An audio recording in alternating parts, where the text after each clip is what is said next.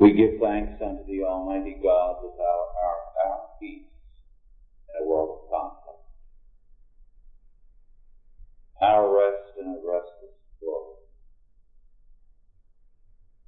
our help in a very sick world. And so, our Father, we come to thee now that thou mightest give us peace, rest, and health. Thou mightest refresh us by thy word and by thy Spirit, so that we may resume our responsibilities, the blessed assurance of thy presence and thy victory. In Jesus' name, amen. Our scripture is Judges 9, 1 through 21. Judges 9, 1 through 21. Bramblemen.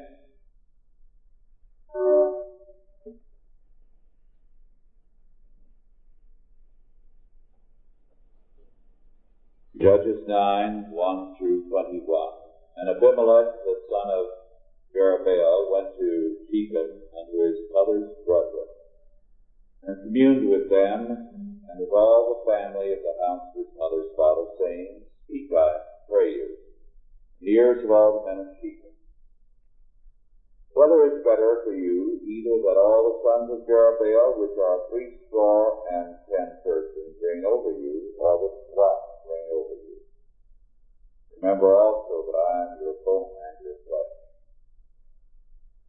And his mother's brethren spake of him in the ears of all the men of Shechem all these words, and their hearts inclined to follow Abimelech, for they said, He is our brother. They gave him 80 pieces of silver out of the house of Baal-Beer, wherewith Abimelech hired vain and light persons which followed him. And he went unto his father's house at Ophrah, and slew his brethren, the sons of Jerubbaal, being 80 persons, upon one stone.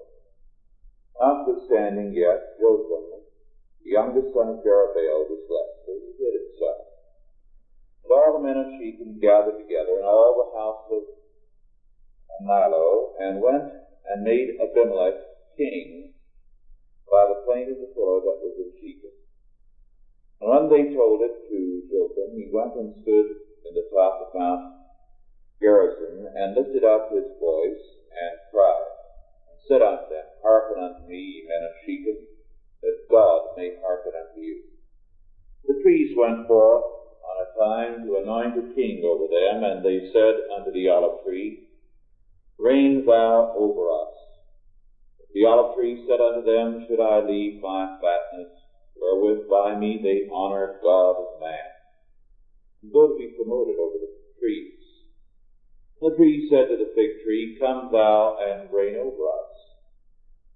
But the fig tree said unto them, Should I forsake my sweetness and my good fruit, and go to be promoted over the trees? Then said the trees unto the vine, Come thou and reign over us. And the vine said unto them, Should I leave my wine which cheereth God and man, and go to be promoted over the trees? Then said all the trees unto the bramble, Come thou and reign over us. The bramble said unto the trees, If in truth ye anoint me king over you, then come and put your trust in my shadow. And if not, let fire come out of the bramble and devour the cedars of Lebanon.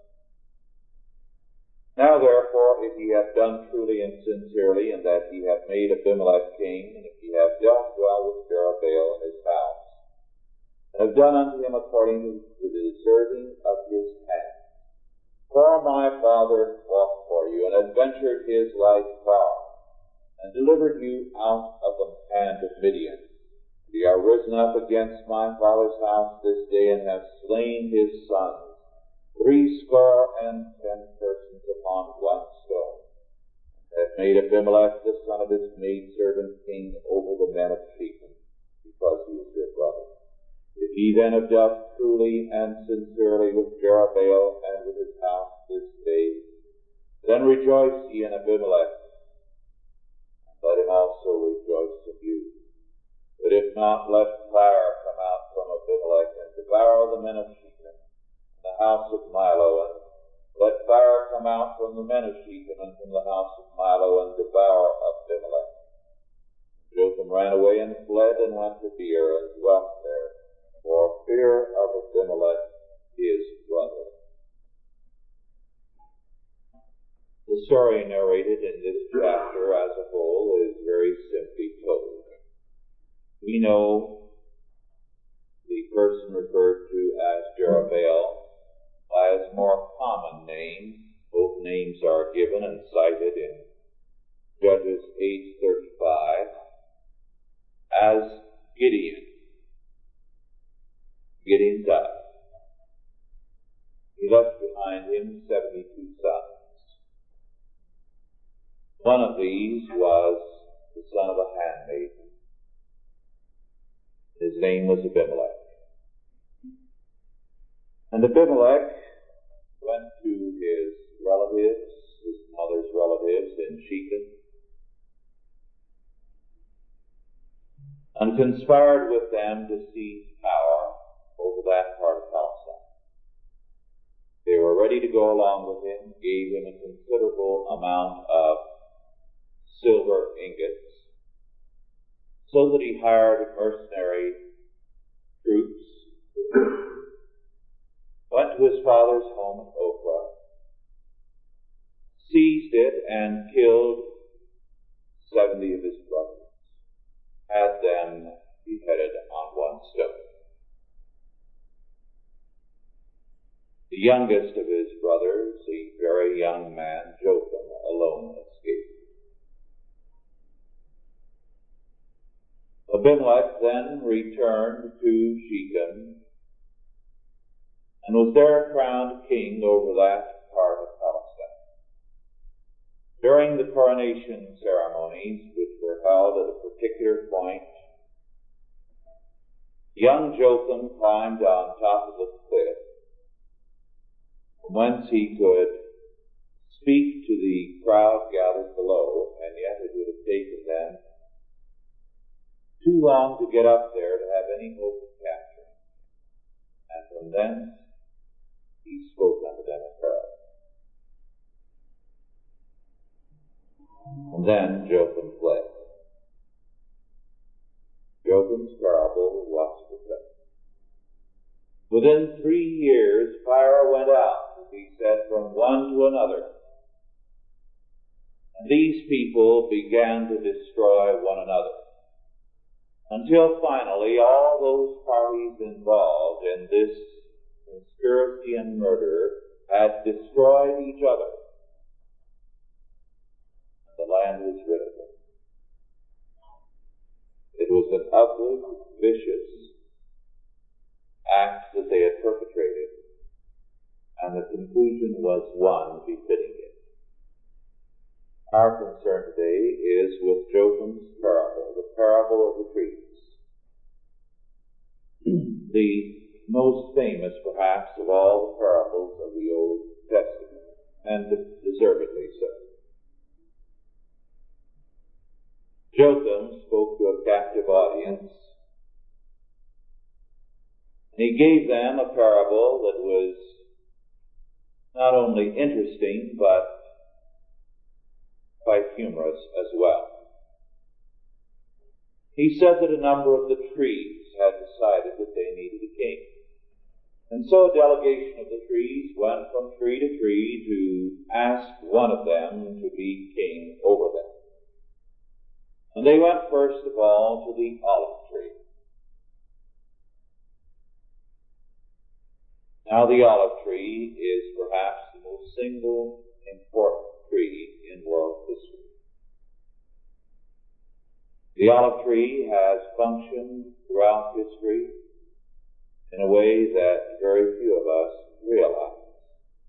Because in antiquity, and still in many parts of the world, the olive is basic to human economy. Olive oil and olives themselves being a basic part of the human diet, a daily part of it. So that with olives and the oil of olives and one or two other things, many people throughout history have lived out their lives and lived quite happily. One might say that close to the olive in eminence in human history has been the palm tree. The olive, too, has a hardihood that is almost second to none. Only the redwood rivals the olive. And in some respects, the olive tree is even more outstanding than the redwood.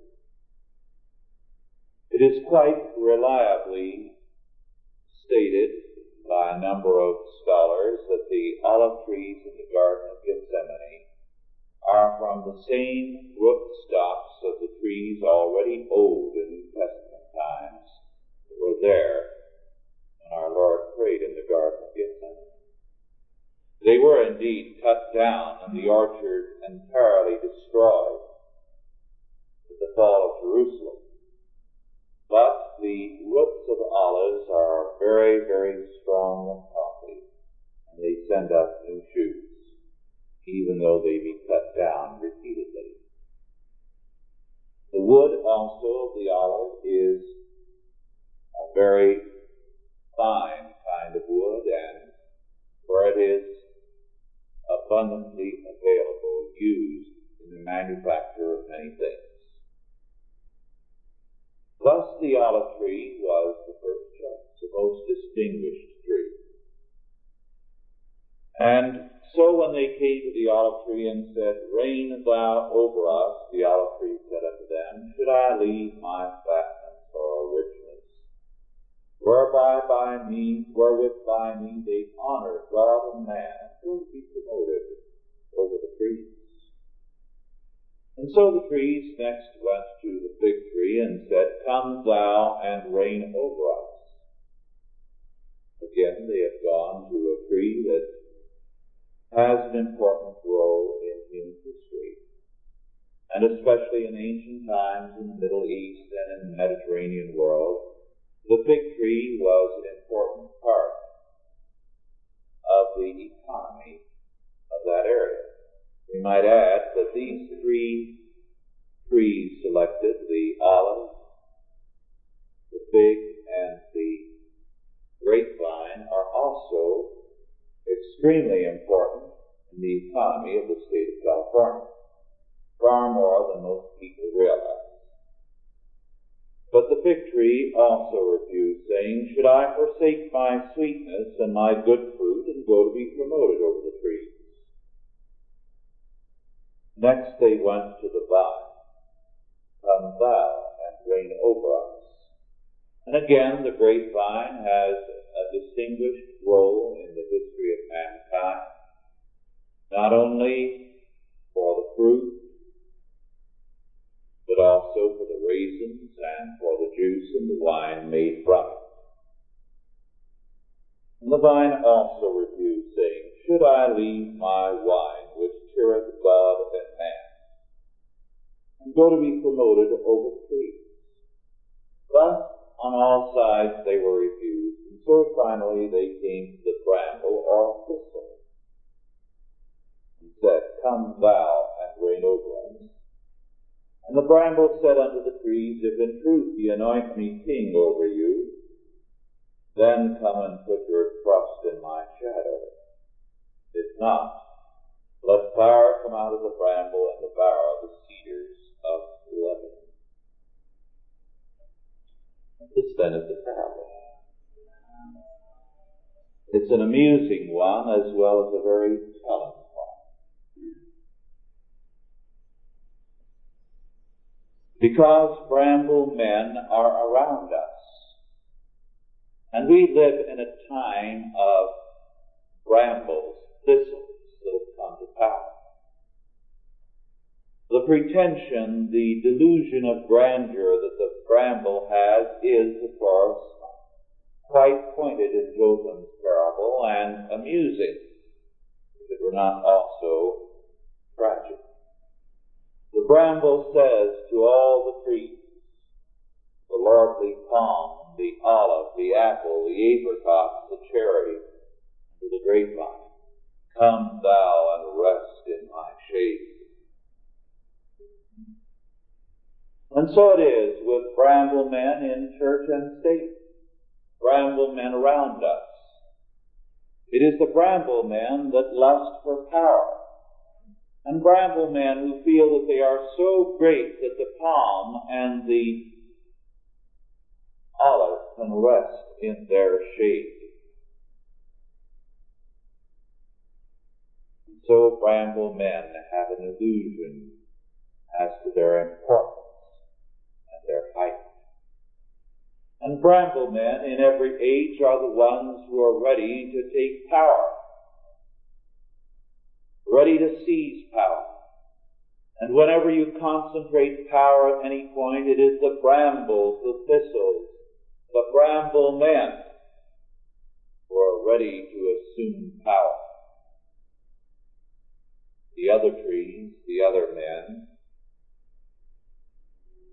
see life not in terms of vainglorious honor and power, but in terms of utility, in terms of usefulness, in terms of service to God and to man. And so the trees that truly bear fruit are not the ones that are in search of power and a great name. Today, the Bramblemen around us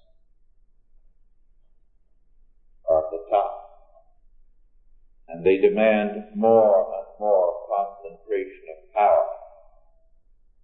And the Bramblemen tell us that now life has become so complicated that it is no time any longer for the old freedoms. It is time for the palm trees and the olives to bend down and to take orders from the thistle, from the bramble. Life is too complex for them to be able to bear fruit without directions from the bramble.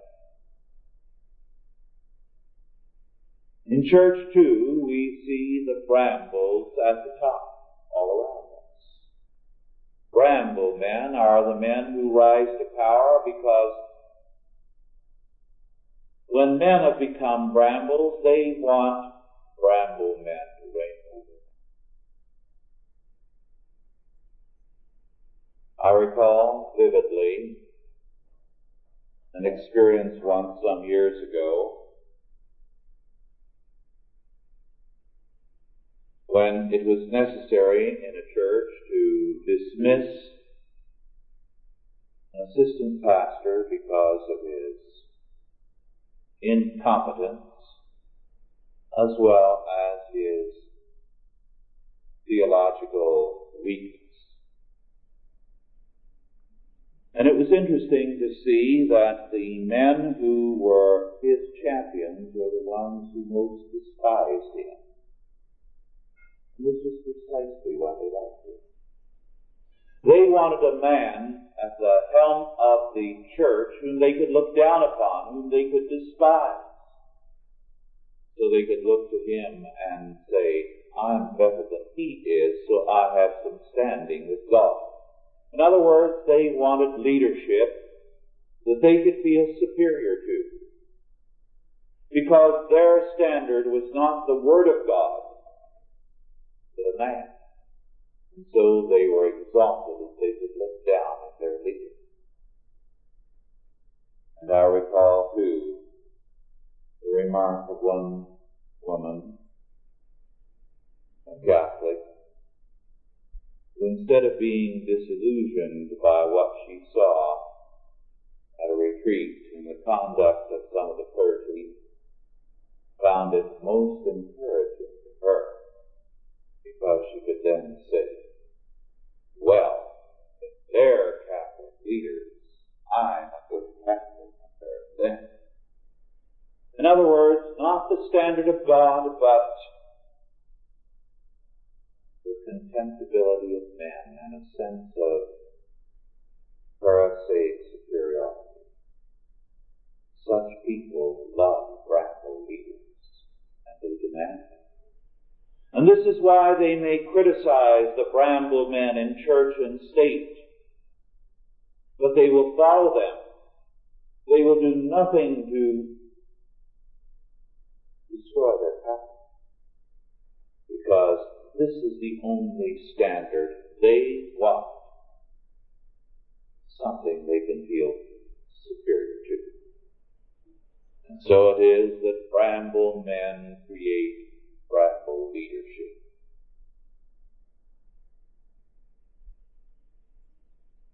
The Bramble said, "If in truth he anoint me king over you, then come, put your trust in my shadow."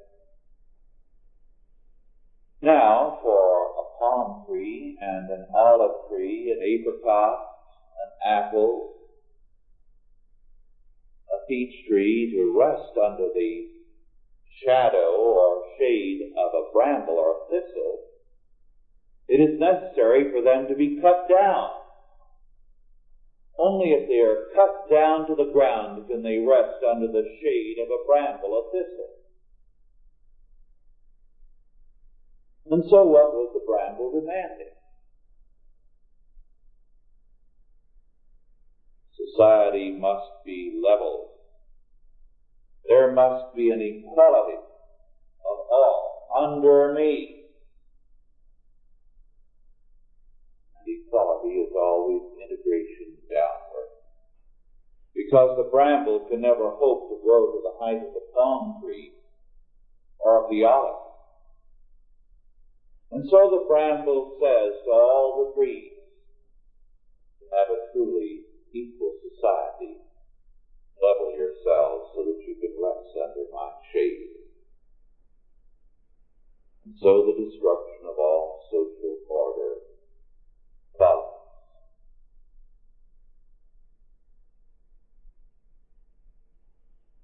Jotham concluded his parable by saying, "If you have done these things in honesty and integrity, then may all be well with you. But if what you have done has been evil, let fire come out from Abimelech and devour the men of Shechem and the house of Philo. And let fire come out from the men of Shechem and from the house of Philo and devour Abimelech. Let fire come out from one to the other and destroy them." Now the bramble is highly inflammable. It burns easily and quickly. Let a spark touch it and it goes up in a puff. The bramble society has no lasting power. It is a society in which the leadership is worthless, as worthless as a bramble bush or a thistle. And everything that accepts it has become worthless because they have ceased to be living trees and have become dead stumps that a bramble can spread shade over. So when the spark hits, it goes up in a puff of smoke. The bramble society has no lasting power. We are living in a bramble world and in a bramble society. And the brambles reign over us. There was a time when one could look to the leadership of most countries with something like pride and respect. But it has been a long time since we could look to the leadership of any country with anything resembling respect. Rather, our feelings are more one of shame as we look to those in high places. We live in a bramble world. And the bramble world will go up in smoke. And so it is important for us as we face that world to stand in terms of faith and to separate ourselves from the brambles. Because all who put their trust in brambles, all who rest under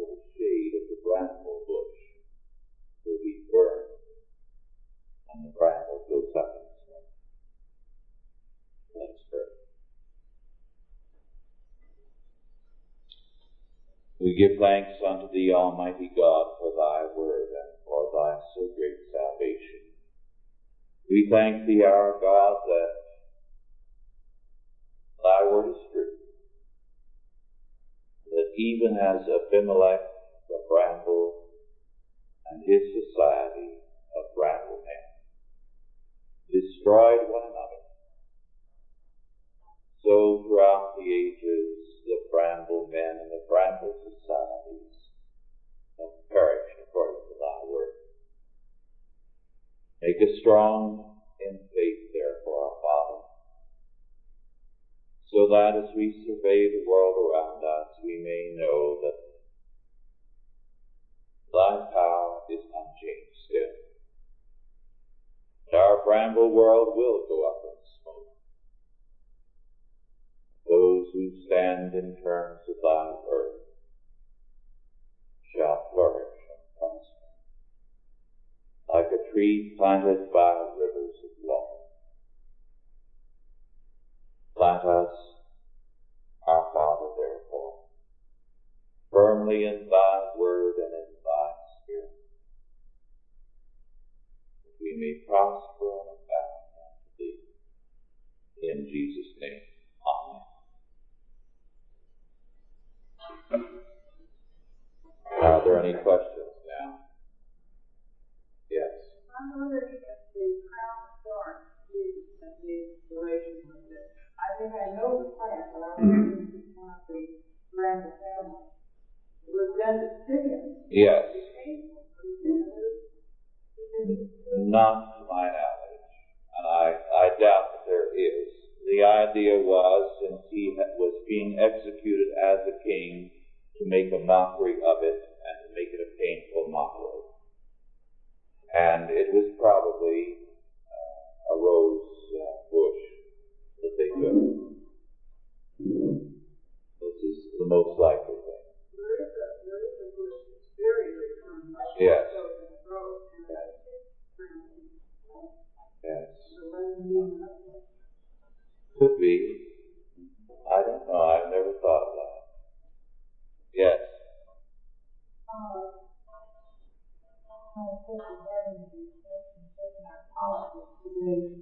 Is trying to get good men to run from office. If they're cut down the size of which somebody has in power, is that the reason why we're not getting good men run? Isaiah said that when a society reaches a point of corruption, wise men will not serve.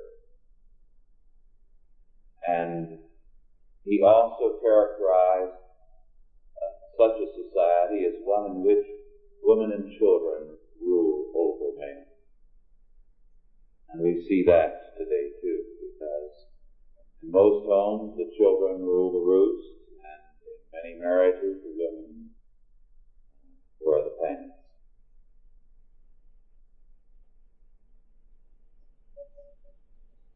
Yes.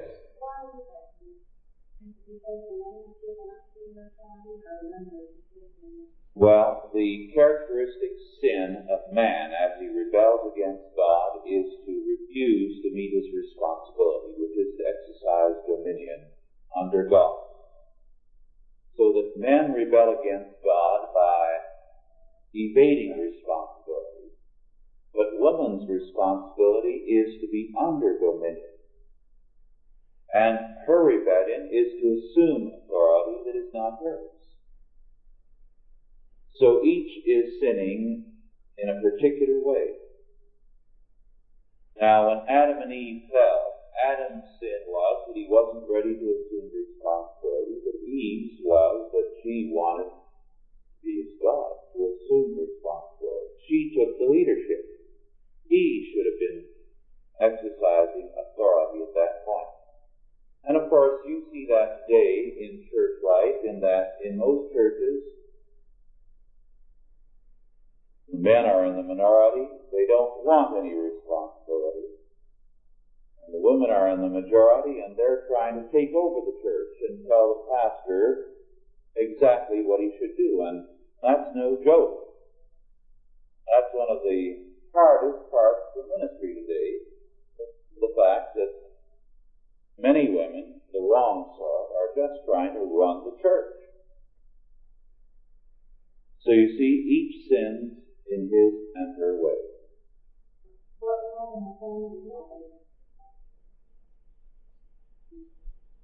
Well, I think the men should be compelled to take their responsibility. Now, one of the ways, you see, our law has progressively gone downhill in this respect. Now, it used to be that it was a part of Christian law and order that a man couldn't walk away from his responsibilities because he was the responsible creature. So what happened if he had an affair and a child was born? He got the child. Well, you can see what that did to anything. It wasn't the girl's responsibility. She wasn't left stuck with a child. Now, what that kind of law immediately did was two things. First, the girl thought twice about any affair because she was going to lose the child that belonged to the man. And the man thought twice about it because he couldn't walk away. He had to take that child to his home and explain it to his wife. You know, that put a damper on things.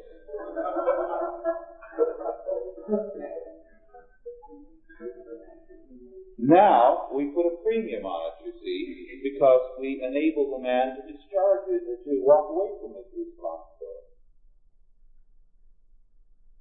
So we've created a society in which responsibility has been placed in the wrong area. Now, if we had godly law and order, men would not be permitted to walk away from their responsibilities. And the courts wouldn't sustain them. Well, that's just one instance of many.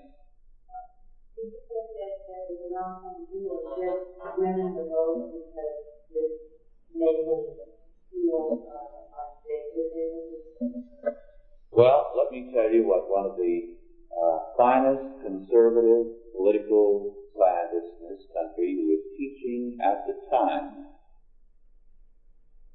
at Columbia had to say. He said it would lead to socialism to give women the vote. Why? Because he said the great work in our society of women has been this. Women have organized into clubs and associations and various activities. And what have they done? They have taken over the works of mercy in every community, so that they make sure that the human side of things is ministered to. Wherever there is any kind of charity, they are there. And he said, give women the vote and they will want to see, through voting, the same thing accomplished. So he said, we will get socialism very quickly now that the women are demanding and will soon get the vote. Now he wrote that about 1920. What has happened to welfare since then? Yes, right. And you have women's groups all over the country trying to get more and more welfare organized. They are the shock troops of socialism. The women's clubs, League of Women Voters, what you will, name them. They're the shock troops of socialism. Now, I'm not saying that you women should not vote, because since women do have the vote today, your vote is important in counteracting this thing. But basically, the biblical conception of society is not atomistic, not individualistic, but in terms of the family. So that the vote is by the family. If there isn't a man in the household, if the woman is a widower, she should have a vote. She is then functioning as head of the household. But the basic unit should not be the individual, but the family. And I do not believe that single men should have the right to vote. Any more than I believe that men without property should vote in the counties where the property is at stake. Why? The single man has no stake in the future. And when you're voting in terms of the future. And what does the single man who's a drifter care? He's here today, gone tomorrow. He's not concerned about the future. Why should he vote? Why should he? The basic unit in terms of biblical law is the family. And no one could hold office in biblical times unless they were married. They were not regarded as a responsible man without that. And I think that's a good principle. Yes. Why, we have the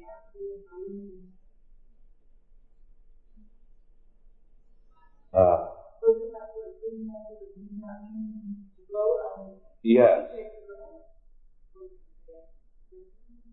Yes. What has happened is that first we have given the vote to women so that their natural impulse towards charity is now channeled into voting. So it has a short-range purpose.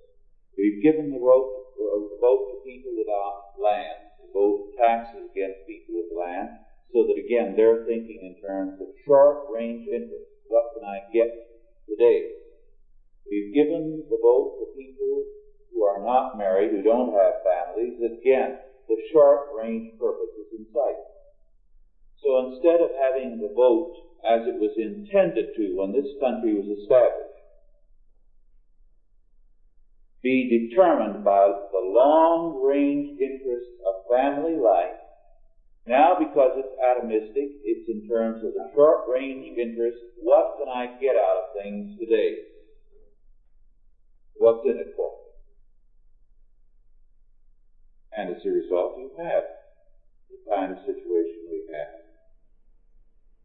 People are voting their bellies. Yes.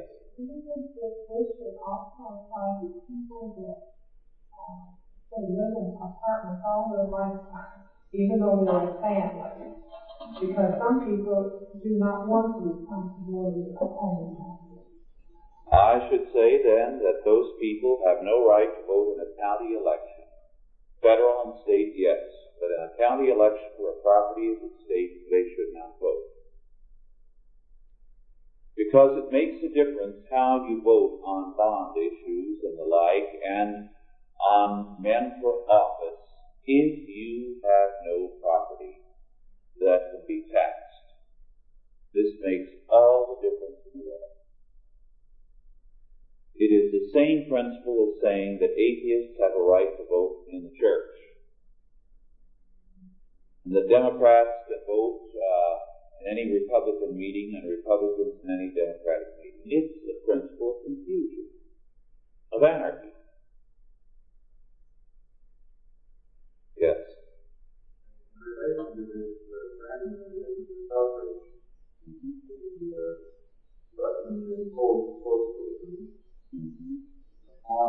There are people without any particular, you said they had a right to vote, but they didn't know who to vote for. Right. Now, it's possible that they had a hand in converting our country to women's suffrage so that she would help deteriorate our time. Women's suffrage began, of course, among the socialists and the radicals of the last century. They were the ones who began the agitation for it in the name of freeing women, but actually in the name of promoting, and for the purpose of promoting a socialistic world. So, another corollary of the same idea is the thought that people have one vote per person, which is in a sense true democracy and work, because everybody's got a different idea what they want. The family head voting alone would be a representative type of Republican. Right. Individualized or yes. Right. And significant, by the way, to realize, I just discovered this recently, Karl Marx in the Communist Manifesto and Frederick Engels in another document both define democracy, this is over 100 years ago, as communism.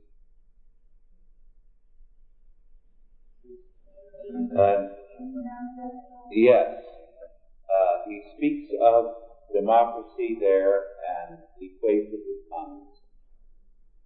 Now,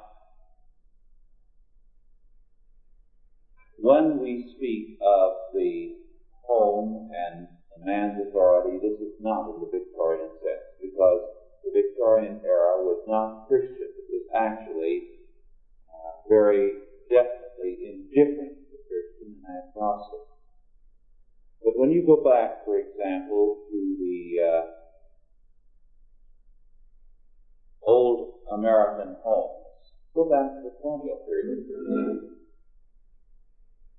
A woman had a very responsible role. The Yankee ship captain would be gone, for example, 3 years on a trading voyage or on a whaling ship in the China Seas or in the South Pacific. And during that time, they could be confident that their wife was managing everything because she was capable. And if the man who took the ship was a trader, say in Boston or in New York, and had a business there, he left in the confidence that his wife had everything in hand and managed the entire business during his absence. In other words, he was indeed a king, but she was the prime minister, not a flunky. In the Victorian home, the idea was that the woman was a luxury, and this is not the biblical idea. She is a helpmate. The Victorian idea was that she was to be a luxury. And so they deliberately made the woman a luxury, accentuated in every way her helplessness.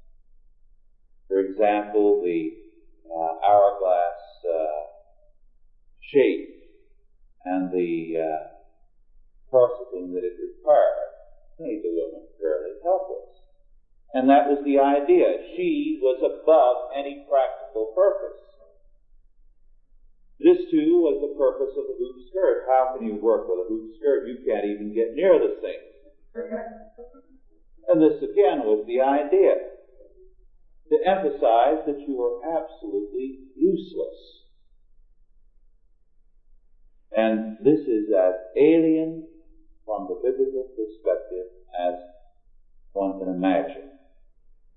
And in Proverbs 31, when it describes the wife who's frightened of rubies, what it describes is a woman who runs the entire household, the business, the farms, and everything so well that her husband can become a counselor and sit at the gates, because that's what it meant to sit at the gates, to be a member of the city council or town council, and the confidence that all the enterprises are being beautifully managed by her. Yes. Well, I'm getting back to the 2 years on how Jesus doesn't fit into these patterns because he is the lawgiver and he is the Lord. So because he was very God as well as very man, very man, therefore we cannot expect him to be exactly like us. But the disciples were all married men. And we know that Paul was a widower because he could not have been on the Sanhedrin otherwise. And he says, I gave my vote against Stephen, describing his conduct before he was a Christian. But his wife was not living at the time, apparently, because he speaks of the others traveling from place to place, the apostles as missionaries, with their wives. But he who said, I don't burden any church with the expense of a wife, let alone mine. I am supporting myself.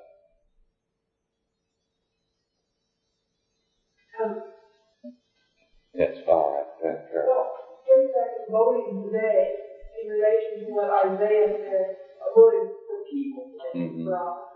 I mean, more intelligently on issues, but in relation to what Isaiah said about a society reaching a point where wise men will not run. Mm-hmm. Well, that's the way it sometimes appears today. I mean, the system's so corrupt that it's hard to imagine anyone running and getting into office and be corrupted. So how can you vote for him? It is becoming increasingly difficult to vote, and I think you've experienced what many of us have, that at many points on the ballot we simply skip over because it is morally impossible to vote. And when that stage is reached, all we can do is to hope and pray that there will either be a judgment or a moral reawakening so that the current can be reversed. Yes, you had a question, Lee. Yes, in relationship to these questions, Jesus didn't really participate actively in any kind of community life, did he? I mean, he held himself above following this man. Right. But he did do this, and I'm glad you brought up the question. He did not begin his ministry until approximately 30. We are not told what happened in the years between the time he was 12 years of age, visit to the temple, and the time he begins his ministry and is hailed by John the Baptist. Those years are left to blank. But I think we can almost certainly say what happened, because Joseph is on the scene when they are at the temple. Joseph is no longer on the scene when he has begun his ministry. What has happened? Joseph has died somewhere along the way. Now, what was any eldest son's responsibility in a home where the father was dead? Well, it was to provide for the family. So I think we can safely assume this fact, that our Lord became head of the household on Joseph's death and worked, provided for the family until the other sons were old enough to assume the responsibility and had married and had provided a home for their mother, and then he began his ministry. Because we are told that he at all points kept the law. And this was one of the requirements of the law. So that I think we can safely assume that this is what he did during those years. Of course, the occultists and others have all kinds of nonsense at this point about the hidden years of Jesus, and supposedly he was in Tibet and in India learning from secret masters and so on and so forth, all of which is the most fantastic kind of rubbish. We can, I think, fairly safely assume that because Joseph is not on the scene, he kept the law, which meant he provided for his mother, his brothers and sisters, until one of them married and provided a home for Mary. Yes. Well, when she brought up where the men nowadays are corrupt, they're very corrupt, do you think that's the big loss factor in voters that when voting time came around last time, there was a great loss of voters? Do you think that would be a main reason why? I don't know, but I do know that there is an increasing cynicism on the part of most people with regard to the men running for office, and justifiably so. Because we find increasingly the same kind of talk coming from every quarter. It was just last few days that President Johnson said, for example, that it was time to end the Cold War. It belonged to a past generation. And so we should be at peace with the communists. Why fight old quarrels? And almost at the same time, Mr. Nixon was saying that it was high time we made peace with Red China, that there was no reason for a quarrel with them. Now, when you begin to hear the same kind of song on both sides of the fence, you begin to lose any faith in the political process. Yes. Well, where is that coming up now? You don't have to work, you don't have to work in terms of restoration. Exactly. We have to work knowing that our labor, because we labor in the Lord, is never in vain. In other words, everything we do, according to Romans 8:28, the Lord makes to work together for good. But the reverse of that is that everything that everyone does outside of God, God makes to work together for evil. So that we cannot lose. Our effort, when it is done in the name of God and in faithfulness to Him, adds up to something. So that feeble though our effort seems is against that of the opposition, when we faithfully discharge our duty, it is going to add up to something. We don't know how, but the duties are ours, the results are in the hands of God, and He assures us that they will add up to something. I'd like to add a little comment on this question about how we're going to vote for or know what's not under the voting, and we know people are absolutely corrupt or the things they're voting for are wrong. If we can find the principles, which are clear that no, they are not used them, and eventually we can find out that voting for those principles, in spite of the power that they have to vote for, party power generally, then we do have a chance to succeed. Actually in action, political force. I think one of the things that is most instructive in this area is the experience of the Roman Empire. When the empire came along, people were ready to see it replace the republic because voting had become a farce.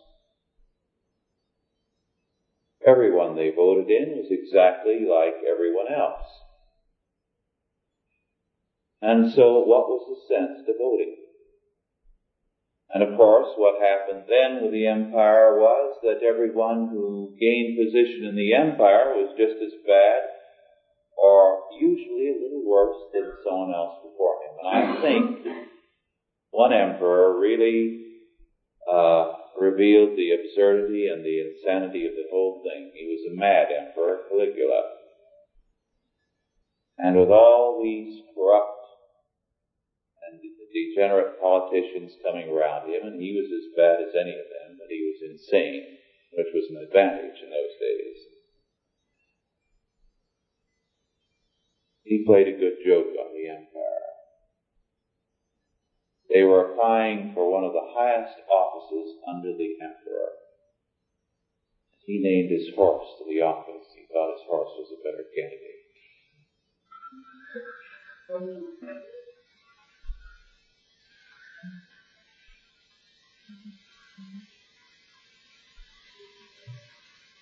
Any other questions? We have time for one more.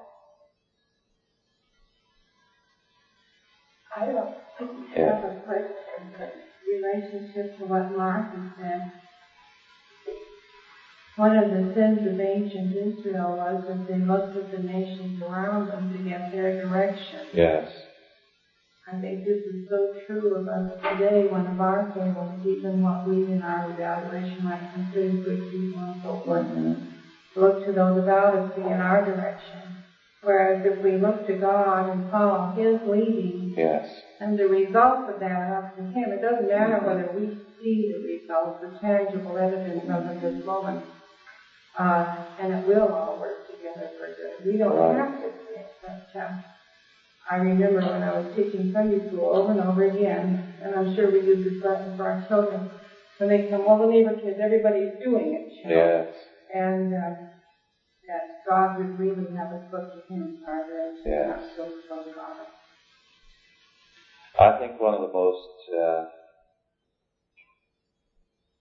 amazing and most wonderful things about the beginnings of this country was this. Those men who came over and started building their homes in New England were as helpless as anyone could be. They didn't have a carpenter in the batch. They didn't know how to build homes. The homes they built were like the Western corrals. Have you seen them when they drive a couple of boards in the ground and then weave the willows, the loose branches among them? That's what they did.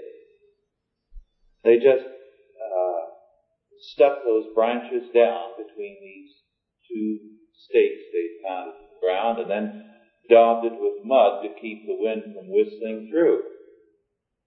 And so they were very flimsy homes. They were catching fire and burning to the ground all the time. And this is how they lived for quite a while. And yet, in all of that, they were keeping diaries and revealing their confidence that they were building a new civilization, a Christian civilization. And they were keeping a full record, and that's why we know so much about them.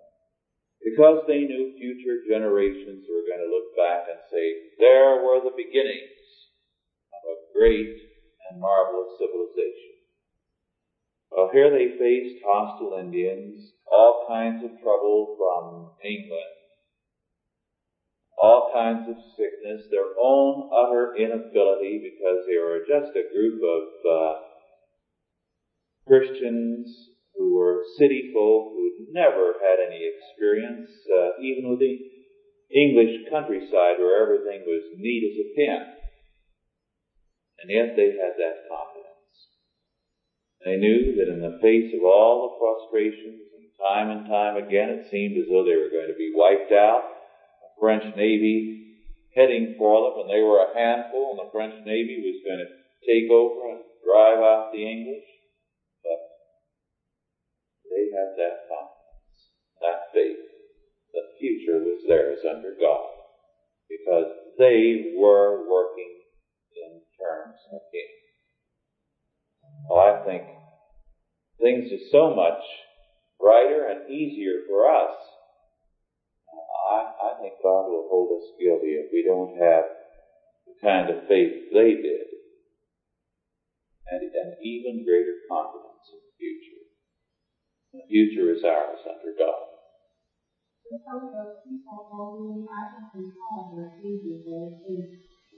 Oh yes, they were not young. Yes. Well, with that we stand dismissed.